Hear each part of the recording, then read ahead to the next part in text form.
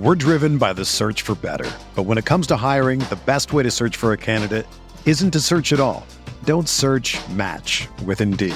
Indeed is your matching and hiring platform with over 350 million global monthly visitors, according to Indeed data, and a matching engine that helps you find quality candidates fast. Ditch the busy work. Use Indeed for scheduling, screening, and messaging so you can connect with candidates faster.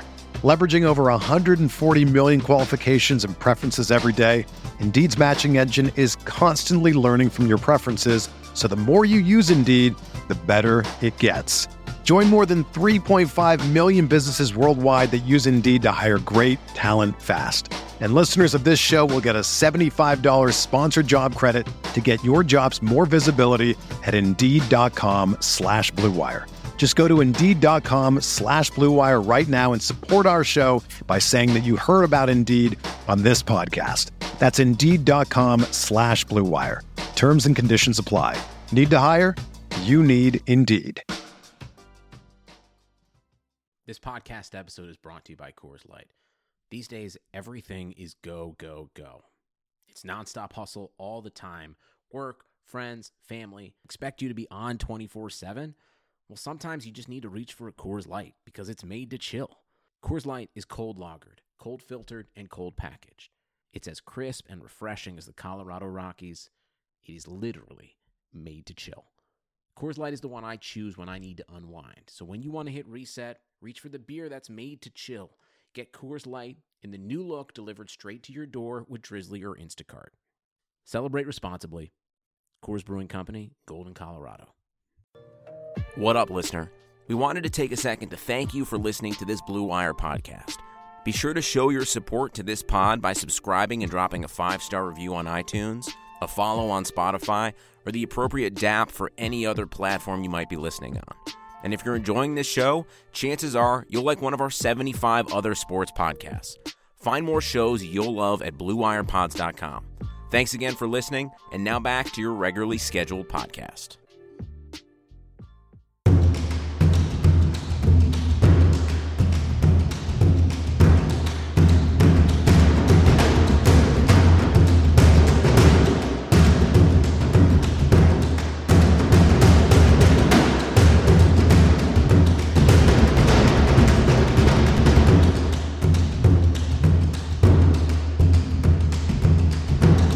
Hey, Dynasty Command Center Nation, we're going to feed that rookie fever tonight. This is Curtis Patrick. I'm back with Travis May.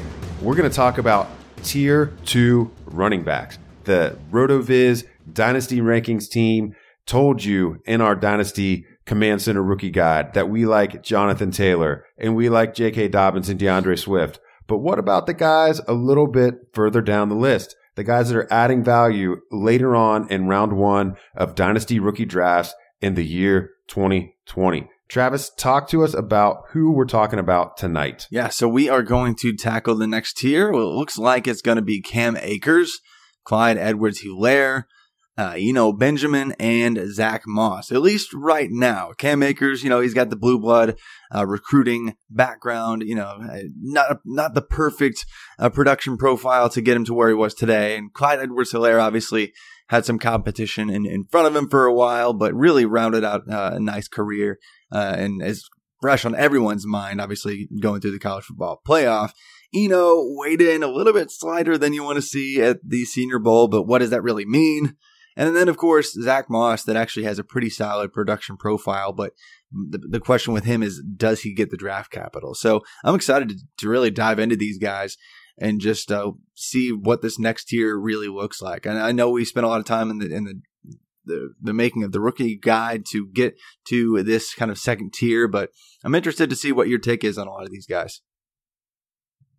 Yeah, man, I'm really excited about this tier. I have some pretty strong feelings on a couple, but I'm still waiting for more information on others. And the first guy we're going to talk about is a guy that I've loved for a long time. I have some Devy shares, and I really need him to hit, Travis. I really need him to hit on one of my kitchen sink teams, and it's Cam Akers. So Cam Akers, talk to us. You're one of the foremost Devy experts out there. Talk to us. Just give me 30 seconds on this kid coming out of high school and why he was on the map. Yeah, so I mean, coming out of high school back in the day in his recruiting class, it was basically him and Najee Harris and nobody else, even in the conversation in his recruiting class. He was kind of an interesting prospect because he didn't always run as a typical running back prospect would. He was also a wildcat quarterback. And so it was an interesting scouting exercise, really, even way back in the day when I'm trying to decide what true freshman I want to draft in my nerdy Devy leagues. But really what separated him was his physical profile. Way back in high school, he's running a 4.4 flat, putting up like NFL combine numbers in the short shuttle, jumping over 40 inches in the vert, which is just huge for running backs. Really, his spark score was almost perfect, just about the top of any recruiting class that you'll ever see. And so there was immense hype coming into his college career. And obviously, he saw some success early on, had a kind of a volume-based, successful first year, didn't have the yards per carry that you like to see in his conference. I don't even think he sniffed 5 yards per carry behind Florida State's line. Second year, it almost looked like he regressed. But this final season kind of put it together, and even though he was kind of fighting through, one of the worst offensive lines in probably the last decade for college football in terms of at least Power 5 play goes. So really fighting through one of the worst situations imaginable there. So a lot of answers can be had when you look into the context of his profile, and his raw numbers definitely are not like Jonathan Taylor. They're definitely not like J.K. Dobbins, but he's definitely in the conversation as one of the most athletic backs in this class, and that's why I'm super intrigued, because I just want to see him kill the combine. I wish it was already tomorrow. Yeah, man. And you kind of took us on the statistical journey there just to kind of fill in the gaps for everybody.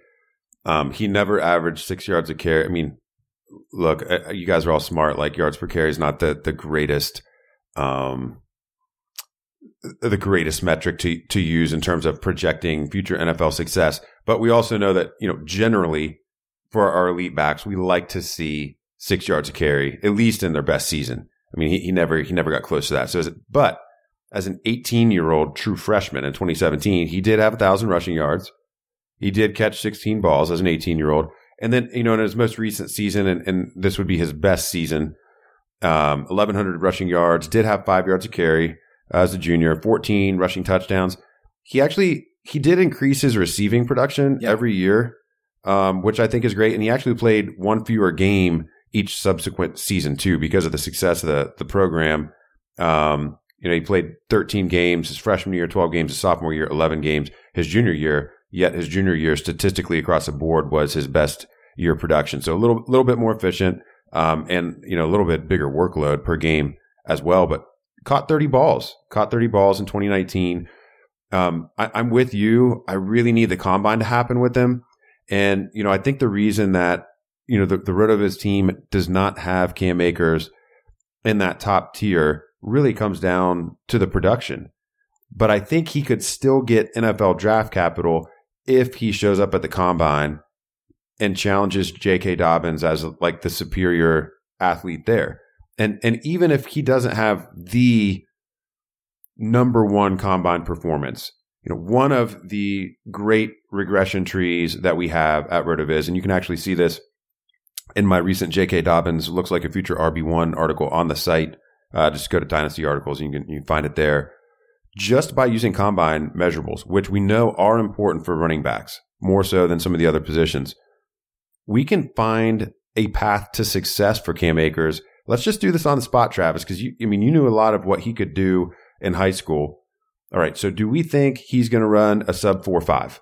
Absolutely. Yeah, I think. Yeah, he's got the burst. It's a lock. Pretty much. It's a lock. Go for yeah. I think it's a lock.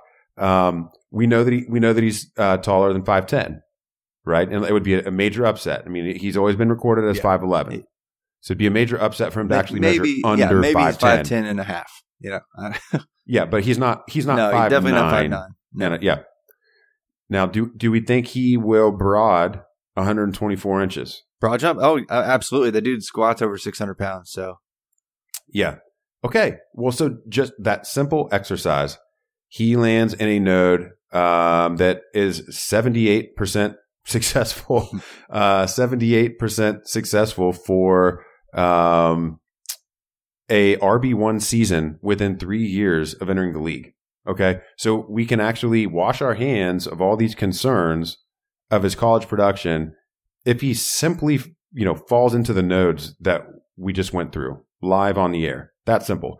So if Cam Akers shows up and does his job, 4 out of 5 times you draft him, he pans out within the first 3 years as an RB1. That's pretty great.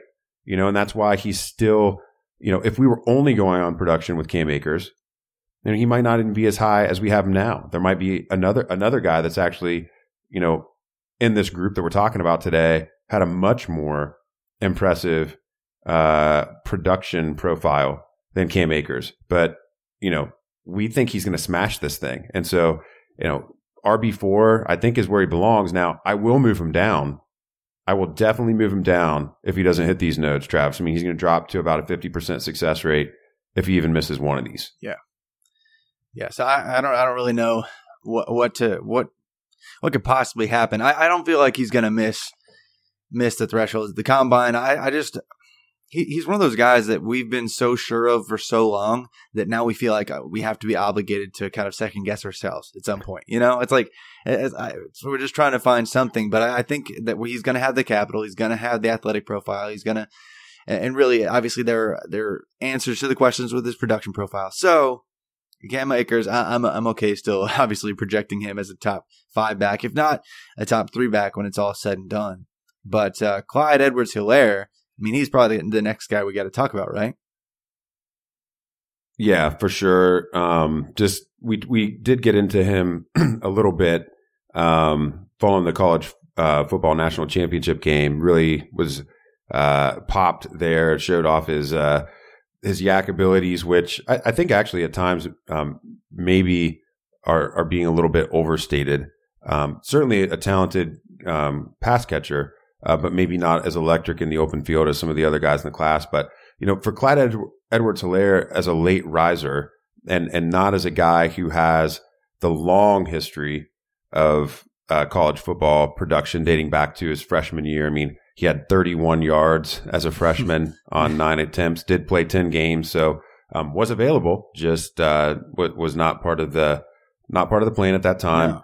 No. Had just over 150 touches as a sophomore. And then, finally, this was the year that he popped. I mean, what do you think about Edwards-Helaire? I mean, was he even really on the Devy radar before this year? He was slightly just because of the LSU situation. But I think a lot of people they were thinking that other LSU backs were going to come in and obviously just take the role from him immediately. Because, John Emery Jr. last year was one of the top backs in the country. He was, it was like him and Trey Sanders at Alabama, a few other guys. Some like Zach Charbonnet with Michigan, but really John Emery was supposed to be the guy and come in and take his job, and that just didn't happen. A lot of times the Devy people kind of get stuck on the original star rating of these players and look at him and say, nah, they're going to get passed by somebody eventually. And I think that's what happened with Edwards-Helaire, because he was a 3-star kid and had a lot of competition to overcome when he came into LSU.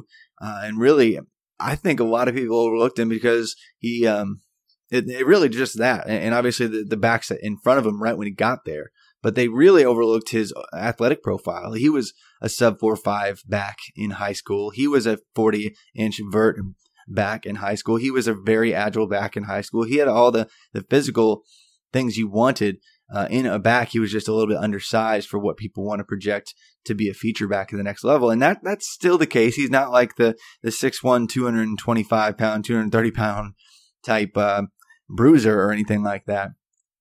But his BMI is actually not going to be bad. And he's probably going to have the sub 4.5 40. He's going to check more boxes than we think.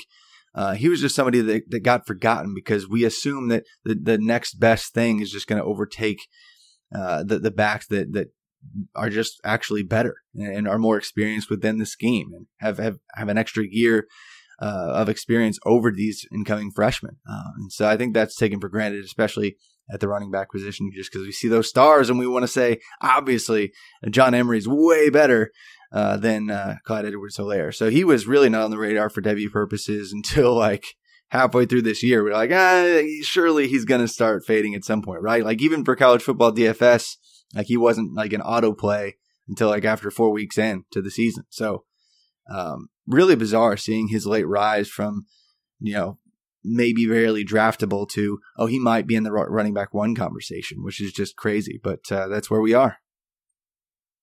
Yeah, for me with Edwards-Helaire, I liked the idea of like mid to late second round, but just what's already happened is he's basically a consensus late first round pick. I mean, when you talk to different guys around the industry and different ranking sets that I've seen, that's where he's at. So I feel like we're drafting him maybe with a little bit of extra confidence because of recency bias that maybe is not justified. We've got him at 10 in the Dynasty Command Center rookie guide. That's definitely as high as I'm comfortable pushing him. I'm a little worried. I'm a little worried about his height and speed. So if we go right back to the combine regression tree, okay. Sub 4.540. We think it's possible. I mean, 4.47 was his high school numbers. I believe he's going to be right at 4.5 or just a little bit under. Okay, so if he's under, I mean, you know what? Now we move on to height. I mean, he's not 5'10". He's probably 5'8 and a half, maybe 5'9". Yeah, so that throws us into a node that has 9% success of an RB1 season within the first 3 years. Now, you can be successful and you can be a great dynasty asset without being an RB1. Yeah. But I mean, in terms of talking about ceiling, it might be safer to think about Edwards-Helaire as more of and I mean, I think his physical stature and his number one trait of kind of being that pass catcher probably actually lend themselves better to being a committee back and maybe getting the high value touches as a committee back, getting the third down work, maybe having the opportunity to be a James White type game script guy early in the career, and then grow into something more. So I just think that we need to be careful. If he comes out and has an impressive combine with the late breakout, and not really this is different than DeAndre Swift, right? DeAndre Swift was getting on the field in meaningful ways, even despite elite talent in front of him. Even he was the leading receiver. Edwards-Helaire Swift was the leading receiving back for Georgia as a true freshman, even though Chubb and Michelle were on his team. So yeah, definitely different there. Right, and Edwards-Helaire, I mean, largely just not a factor until his junior season. So late riser combined with questions maybe about the build. I just think that we need to slow the roll. I think he's right where he needs to be. I mean, he's a 1-2 turn pick until we know draft capital, until we know to a lesser degree than draft capital, but still somewhat part of the soup is his landing spot. Yeah.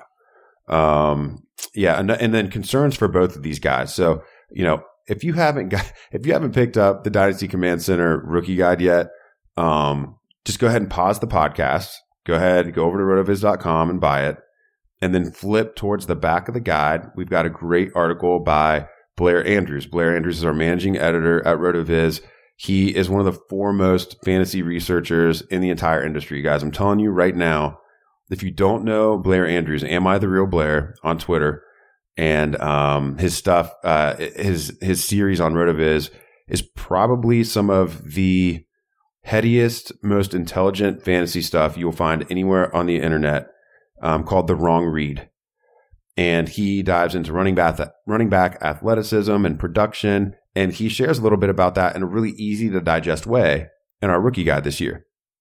And he notes that when you control for draft capital, okay, so if you take two players that were both drafted in the same round, for instance, the guy who has 100 career scrimmage yards versus the guy, or per game, 100 career scrimmage yards per game versus the guy who did not achieve a threshold of 100 career scrimmage yards per game. I mean, the 100-yard cohort largely outperforms the other cohort every time. Doesn't matter where. You actually have to get into the 7th round before it no longer matters. It's crazy. And so if we talk about, the two guys that we're going to talk about after the break did meet that threshold, yet we rank them lower. and they're all in this tier, but I think it's be really interesting to see what happens with these 4 backs when it's all said and done. But before we get into those 2 backs, Travis, we're going to talk about our newest sponsor on the podcast. It's Bet Online. So did any of you miss your chance to win big by betting on the Super Bowl? If you did, it's not the end of the world because Blue Wire is excited to be partnering with Bet Online to help you win big no matter the time of year. You've got March Madness coming up, the Masters, the Masters is one of my favorite sporting events on the entire athletic calendar. I love to be involved in many, many different ways, whether it's DFS or placing bets on the field. And Major League Opening Day, of course, for all the baseball fans. Well, BetOnline has you covered for all the latest news, scores, and odds. It's the best way to place your bets, and it's free to sign up. Plus, you can even lay down your future bet for Super Bowl 2021. Head over to betonline.ag and use our promo code. It's BlueWire, BLUEWIRE, BlueWire, and redeem your 50% welcome bonus with your first deposit. I signed up, checked out those Super Bowl bets the other day. It's super easy. If you're already making wagers, it's a fantastic way to support our podcast. Again, that's promo code BlueWire, all one word, when you sign up at betonline.ag. Bring your best bets home with BetOnline, your online sportsbook experts. Okay, Travis, Eno Benjamin, the only guy so far we've talked about that was a Senior Bowl invite. He wasn't even a senior, but he got to go because he graduated early. Oh, yeah. Talk to us about Eno Benjamin. Gotta love Benjamin. the technicalities, man. And there's always one or two that you're like, wait, he's not a senior. How did he make it to the Senior Bowl? And I actually had to look that up, I think 3 years ago. I'm like, how is this happening? And yeah, if you meet eligibility requirements, you can make it, blah, blah, blah. But he went, and he turns out he might have just been better off not going to the Senior Bowl, because where he actually ended up weighing in at was under 200 pounds at his height. Even though he's a little bit shorter, it didn't really check out to be a very decent BMI. And so obviously that's not the death of a running back prospect. It's not the end of all things, but he definitely fits into a different regression tree and group of running backs, and probably has to overcome things a little bit at the NFL combine now. But he's an interesting guy just because, he kind of peaked, I guess, the year before he was able to leave in terms of overall production. So you don't really want to see somebody getting worse as they go along. But really, another guy that it could have been just a situational thing too, with Jaden Daniels being a new face for Arizona State. Lots of changes to the offense with Herm Edwards, and just things, the ball moving differently this past season than it did just the year before. But he'll be interesting just because he was immensely productive pretty early on. And the only reason he wasn't productive even in his first year was just injury related, really, just because of a thing that happened at the very end of his high school career. So very understandable why he didn't dominate as a true freshman, but he could have been one of those players that was in the conversation for 2,000 yards as a freshman, 2,000 yards as a sophomore, and had things gone differently just schematically this past season in that same conversation again. So really like the production, don't like the size as much. But where are you with Eno here? Yeah, the Senior Bowl, it took questions that I had and made them even more, I guess, looming in his analysis a little bit. So, okay, we already know that Eno Benjamin was probably, it's not that he's going to test poorly at the combine, but he's not athletically on the level of some of the top guys that we're talking about. Taylor, Dobbins, Akers, those three guys in particular they're going to be very impressive. Like, everyone's going to be drooling about their combine measurables. Benjamin would be like, hey, I was there too. I did all this stuff. He's probably not going to run. I feel pretty confident he's not going to run sub 4.5. And actually the reason for the light weigh-in at the Senior Bowl, and he actually divulged this upon interview, like, he literally has lost 10 pounds just to run the 40 more quickly, and says he's more comfortable playing at a playing weight of 206. Well, okay, that's fine. But if you're not going to play at this weight, then of what value is the 40 that you run? Yeah. I just don't understand. He's clearly being coached, but maybe not by somebody who's putting the whole picture together for him. He also evidently has tiny hands, which I don't really love for a guy whose bread and butter seems to be his pass catching ability. I mean, he's one of the only guys in this class that had market share of receiving production greater than 10% on his team. I mean, that's really good. But, I mean, he had very pedestrian rushing efficiency throughout his career, and the receiving is really what we liked. But, okay, so now I got tiny hands. I'm going to be slow, and I'm losing weight just to not be quite as slow. I don't really love this, and I think weighing in under 200 pounds is a major concern. And he's not the tallest guy either. So now we've lowered a BMI that already wasn't great in comparison to some of his cohorts in the class. So for Eno Benjamin, like, unless there's a team that's in love with his production profile, I'm pretty concerned that he's not going to be a day 2 selection at this point. Like, I think it's very in question that he is either going to be saved by late day 3 draft capital or fall, to late day 2 or fall to early day 3. Which day 3 would just be disastrous for his profile. Yeah, it would be. It would be really disappointing. It would be like, even like with Justice Hill last year, it's like he could have, and really a lot of things about his profile said, hey, he's probably going to sneak into day 3, and he just barely missed it. I feel like that's going to be this year. I've done a lot of recent scraping of data from all over the internet just to kind of put together some kind of idea of what real NFL people are thinking in terms of consensus and where he falls in. And he's all over the place in between like pick 150 and like pick, 75-ish. So that's quite a wide range when you're looking at where a player could be drafted. But if it's, anywhere in between there, it's probably going to be around for selection, especially when you look at recent history in terms of number of running backs taken in the first 3 rounds, and really how this class is stacking up in terms of tiers. He very well could be the first man out of that day 2 selection, or the second man out of that day 2 selection. So maybe he sneaks in, maybe he answers some questions, but I still think even at that size, he's probably going to be a 4, 5, 7 type guy in terms of the 40, if that. Now, obviously, some of what we found in the guide is that the 40 is probably overvalued in terms of where running backs are drafted on draft day, but I'm not really sure that his 40 is going to help him out anyway. So definitely more questions than answers right now with Eno. Yeah, and I think it's just going to really hurt him that some of these bigger backs are going to run so fast this year. Like Justice Hill running that 4.4 flat last year was awesome, but I mean, he didn't even weigh 190 pounds. So, I mean, you have to contextualize the speed. I mean, we're going to have multiple guys over 210 running sub 4.5 this year. It just makes Benjamin look that much worse. Especially when I don't expect him to like slay the 3-cone, and some of these other guys are going to do that as well. So just, I think Benjamin is a guy who was definitely, a lot of people were excited about at Devy after, he smashed as a sophomore. But I think just some real questions coming to light, and it certainly belongs to be in tier 2 because of the production that he did amass. I mean, we can't ignore it. We can't ignore a guy that has multiple seasons with greater than 30 receptions and the receiving market share that he had. But I mean, I think I'm much more likely to be moving Benjamin further down my rankings than to actually move him up. That's kind of where I'm at with him. Whereas like we kind of started talking Akers, maybe he could inch up a little bit more. He might be able to leap a couple of those, tier 2 wide receivers for me. Edwards-Helaire, I think he's kind of capped where he's at.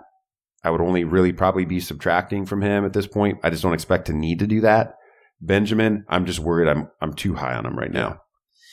Yeah, and it's funny, like, I think guys like you mentioned, big backs, there are going to be a couple risers that are big backs at the combine, like A.J. Dillon. He's going to probably weigh 40 more pounds than Eno and be faster than Eno. Like Antonio, like seriously, like Antonio Gibson from Memphis. Yeah. Antonio Gibson from Memphis might be like this year's like David Johnson at the combine, just absolutely annihilating it with all the jumps, all the times. Like he could be at like 6'2", 225-ish, just right at 4'5". And then you look at a guy like Eno and think, like you said earlier, he was there too. That's cool. But it's just there's a group this year that's going to really overshadow, quite literally, in this class, in this combine. So two things, and we're going to move on to this last guy. So for the first, and actually I had to look at this for myself too. Antonio Gibson actually did measure in at just over 6 foot at senior day. So like his college, like, just like the Memphis stuff that you'd see out there, like he was reported as taller than he really is. But with Eno, I think it really is beauty in the eye of the beholder. So all the stuff that we talked about, Travis, all the great points that you just made, it just takes one team. There's 32. And what did we see last year? Devin Singletary, I mean, he ran a 40 like my grandma. And the Bills didn't care. The Bills didn't care. The Bills scouting system said production trumps all. And the guy had video game numbers and it didn't matter. And, they still went after him. And it was to a lesser degree, but it was almost one of those like they took who, where type reactions like we saw with Daniel Jones at the top of the draft from, all the big pundits. So, it's only going to take one team to save, Benjamin. But I think that is what he's going to need for me to feel like he's been saved. He's going to have to get the day 2 draft capital. Absolutely. So you talked about these bigger backs and we're talking about production. So we're going to talk about another guy who had great production, much bigger, kind of can do everything pretty well, actually shiftier than you would think for a guy of his size, not a burner, but shiftier. So you're thinking a little bit more like I hate using the comp, but it's a recent comp in terms of size and not blazing fast guy, but still can make people miss. Would be like a David Montgomery. Yeah. Okay, the agility's there, but the just pure raw athleticism maybe not. It's Zach Moss. So talk to us about Zach Moss. Yeah, so Zach Moss with the athleticism, that there are going to be some concerns there, just because he's going to be really scraping everything he can possibly do just to get down to 4.6 in the 40. And so that's going to be a question. Obviously, you got exceptions that worked out. Even recently, you saw guys like Kareem Hunt, ran like a 4.62. Like even Jeremy Hill was he was like a 4.6. I think it was 4.68 when he came out, and he was effective for a few years. But Zach Moss, obviously, he looks like he's good at a lot of things, including breaking tackles and just finding a way to bounce off of contact and stay up. When you talk to film grinders, they like him. When you talk to production nerds, they like him because he's just good enough at a lot of things, and he forces so many missed tackles. He's just a blast to watch. So some team is going to be enamored with him. And I think now I was for a while, I was a bit concerned that he was going to miss that day 2 capital. But the more I scrape in terms of all over the internet to find data of where people think he's going to go, the more I'm finding people are coming around on Moss and they're ranking him kind of ahead of the Eno Benjamins, perhaps ahead of one of Edwards-Helaire or even Akers in some cases, based on their model or based on some film take that they have, just because he's done so well for so long. I mean, he's just pretty much dominated with at least 1,100 yards from scrimmage and not very many games in one of the seasons anyway for the past 3 years. So he does a lot of things, checks a lot of the boxes. But man, he should probably not run the agility drills. It would not do him any favors, and he might be one of the guys that just abstains from the 42 because I don't think he can even get down to 4.62 personally. Yeah, and we've seen other backs opt to do that. It frustrates us. Yeah, it frustrates all of us when they don't. But he passed on the Senior Bowl. So we've already seen him, make some of the. And I mean, he didn't really need that event with his profile that he has. But he also may have just been concerned about adding any more touches on his old body. Yeah. I mean, so that's the other problem. It's the elephant in the room with Zach Moss. He's going to be a 23-year-old rookie, Travis, and there's a lot of guys in this class that they're going to play their whole rookie season at age 21. And so, we got to be a little bit careful on the athleticism with Zach Moss. Got to be a little bit careful due to age. Yeah, but I'm kind of in the camp of all the people that you talked about earlier, and maybe sounds like some of the other analysts that you've talked with. You know, he does do enough things well and has the size, and I think he could be like. I just don't know if he has like future RB1 upside in him, but I think he could be like a productive RB2 for a while, for a couple of years, maybe just, for that first contract, a second contract. If he goes on day 2, a second contract, we're talking about a 26-year-old back, already. And so this is more of a short-term investment as well. Probably not a 2 contract, or certainly not a 2 long contract player. Yeah.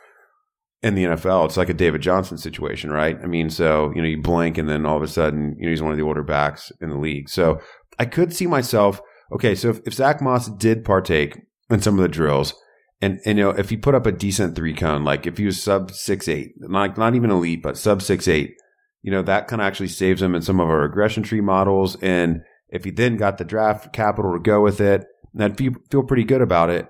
I don't think there's anything Zach Moss can do short of like the shock of all shockers and be like drafted in the first round or something, which is not, I just don't see it happening. But short of like something that would be very difficult to defend in projection, I just can't see ever putting him in front of Cam Akers. So I want to end this pod by talking about the movement within the tier.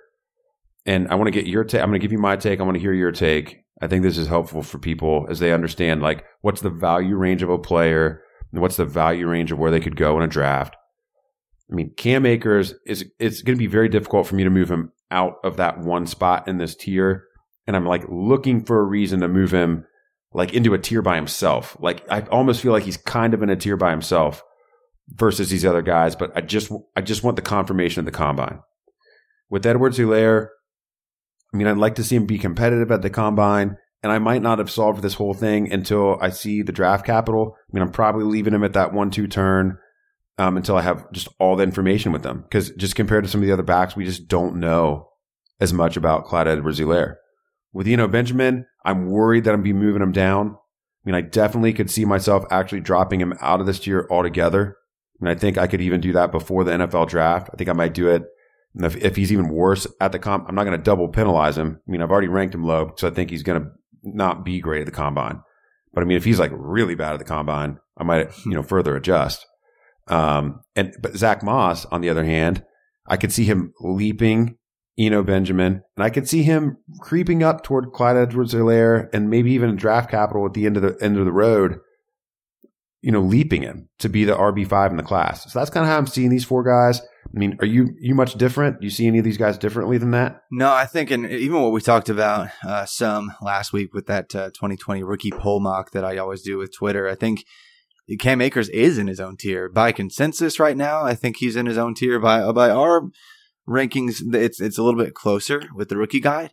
But I think a lot of people are expecting exactly what you said, for him to really separate himself here soon. And so I think he will be going in that direction. And I think the recency bias with Edwards-Helaire and a few people that have just held on and want to make him their guy, he's going to be right around this range in the end of the first, even if he gets like late day 2 or like late round 2 capital. I don't see him going much higher than that anyway. But if he gets, round 2 capital, I think he could be somebody that kind of still just hangs around the back end of the first just because of the wide receivers that are solid. And Zach Moss, if he gets that day 2 capital, he could be right there with Edwards-Helaire. And Benjamin might be that guy that drops down. We might see a couple combine warriors hop up into the same tier with or even surpass depending on how things go. But I think Moss and Edwards-Helaire could be their own tier very, very soon based on what happens at the combine, what happens in a few more mock drafts, and really just the whole process. But I think that's probably where they settle in basically the order that we said, except for switching Moss and tonight. Okay, so I'm gonna leave listeners with a couple little teases here, Travis. It sounds like on these 4 guys, I mean, I actually see a lot of. I mean, I think we're in complete agreement on their profiles and actually, what will happen with their dynasty rookie stock over the course of the next couple of months based on what we project them to do. So I'm going to tease just a little bit. So one of the things that we have in the Dynasty Command Center Rookie Guide is 3 4-round mock drafts, and they're adjusted for the 3 major settings that we see across Dynasty. So we did a start 1 QB PPR, we did a super flex mock, we did a tight end premium mock. So I'm going to talk about just that start 1 QB PPR mock. In that draft, the first of these tier 2 backs to go was Cam Akers. He went at 110. Sean Siegel took him there. He's the only one of these backs that was taken in the first round at that time.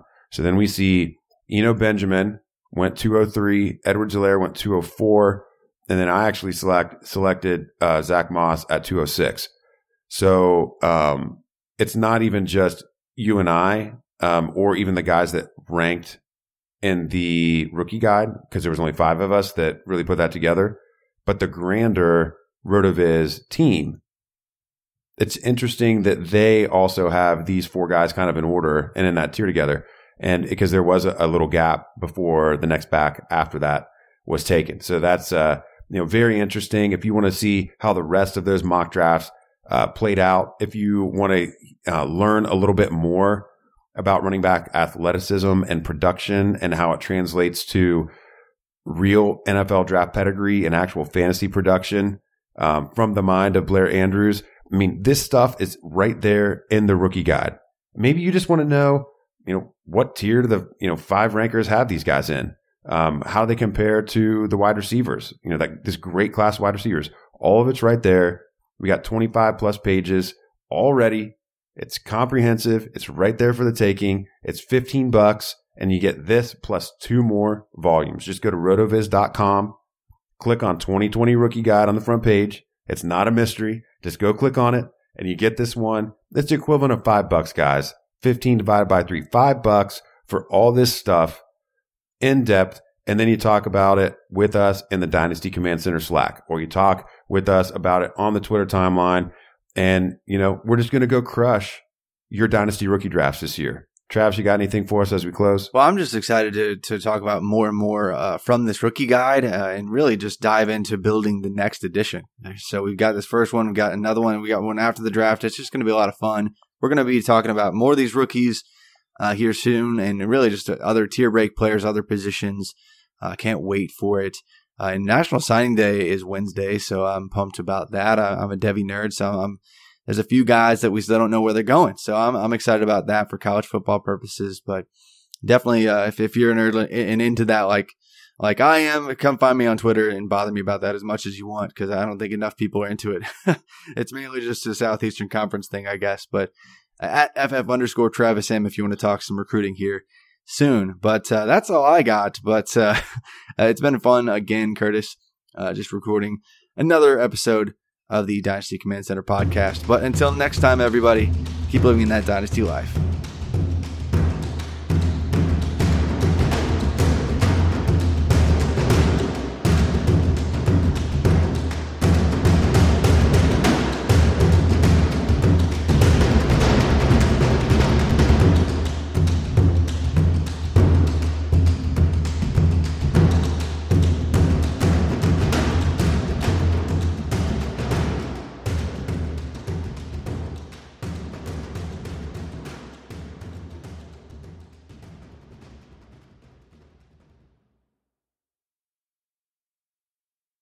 Sugar Ray Leonard, Roberto Duran, Marvelous Marvin Hagler, and Thomas Hearns.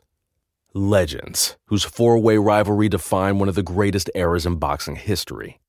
Relive their decade of dominance in the new Showtime sports documentary, The Kings, a 4-part series premiering Sunday, June 6th, only on Showtime.